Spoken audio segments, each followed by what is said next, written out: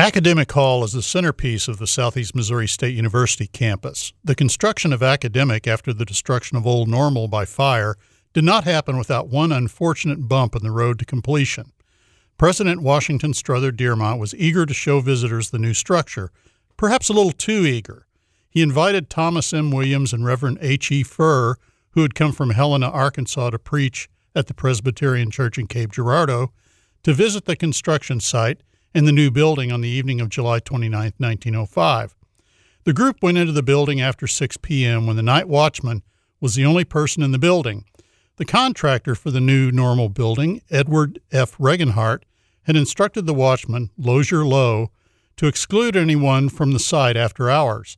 The Dearmont party visited several parts of the building before Lowe discovered them. He informed them it was against the rules for him to allow anyone in the building after 6 p.m. and asked them to leave. When they failed to obey, he raised his voice to Dearmont, who ignored him and continued to lead the others through the building.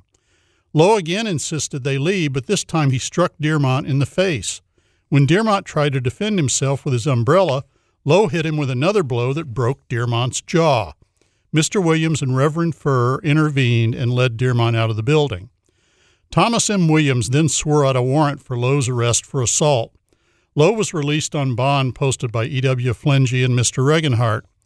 The charge in the complaint was that Lowe did, quote, willfully, wrongfully, on purpose, and of his malice aforethought, assault, strike, and beat one W.S. Dearmont, thereby disabling and breaking the lower jaw of said Dearmont, with intent to kill, maim, or disfigure said Dearmont. Lowe's trial was to occur on August 31st, but his lawyer failed to prepare and resigned from the case. Lowe's new lawyer called 6 character witnesses who testified to the conscientious nature of Lowe's service and personality.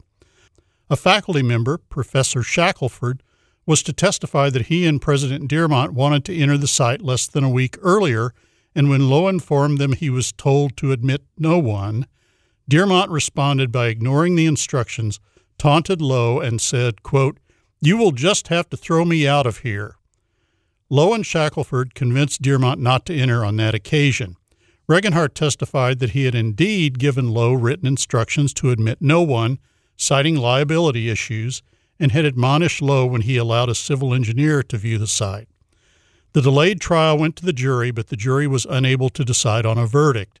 A second trial occurred in February 1906 and once again ended in a hung jury. This time, the Cape Girardeau County prosecuting attorney dismissed the case.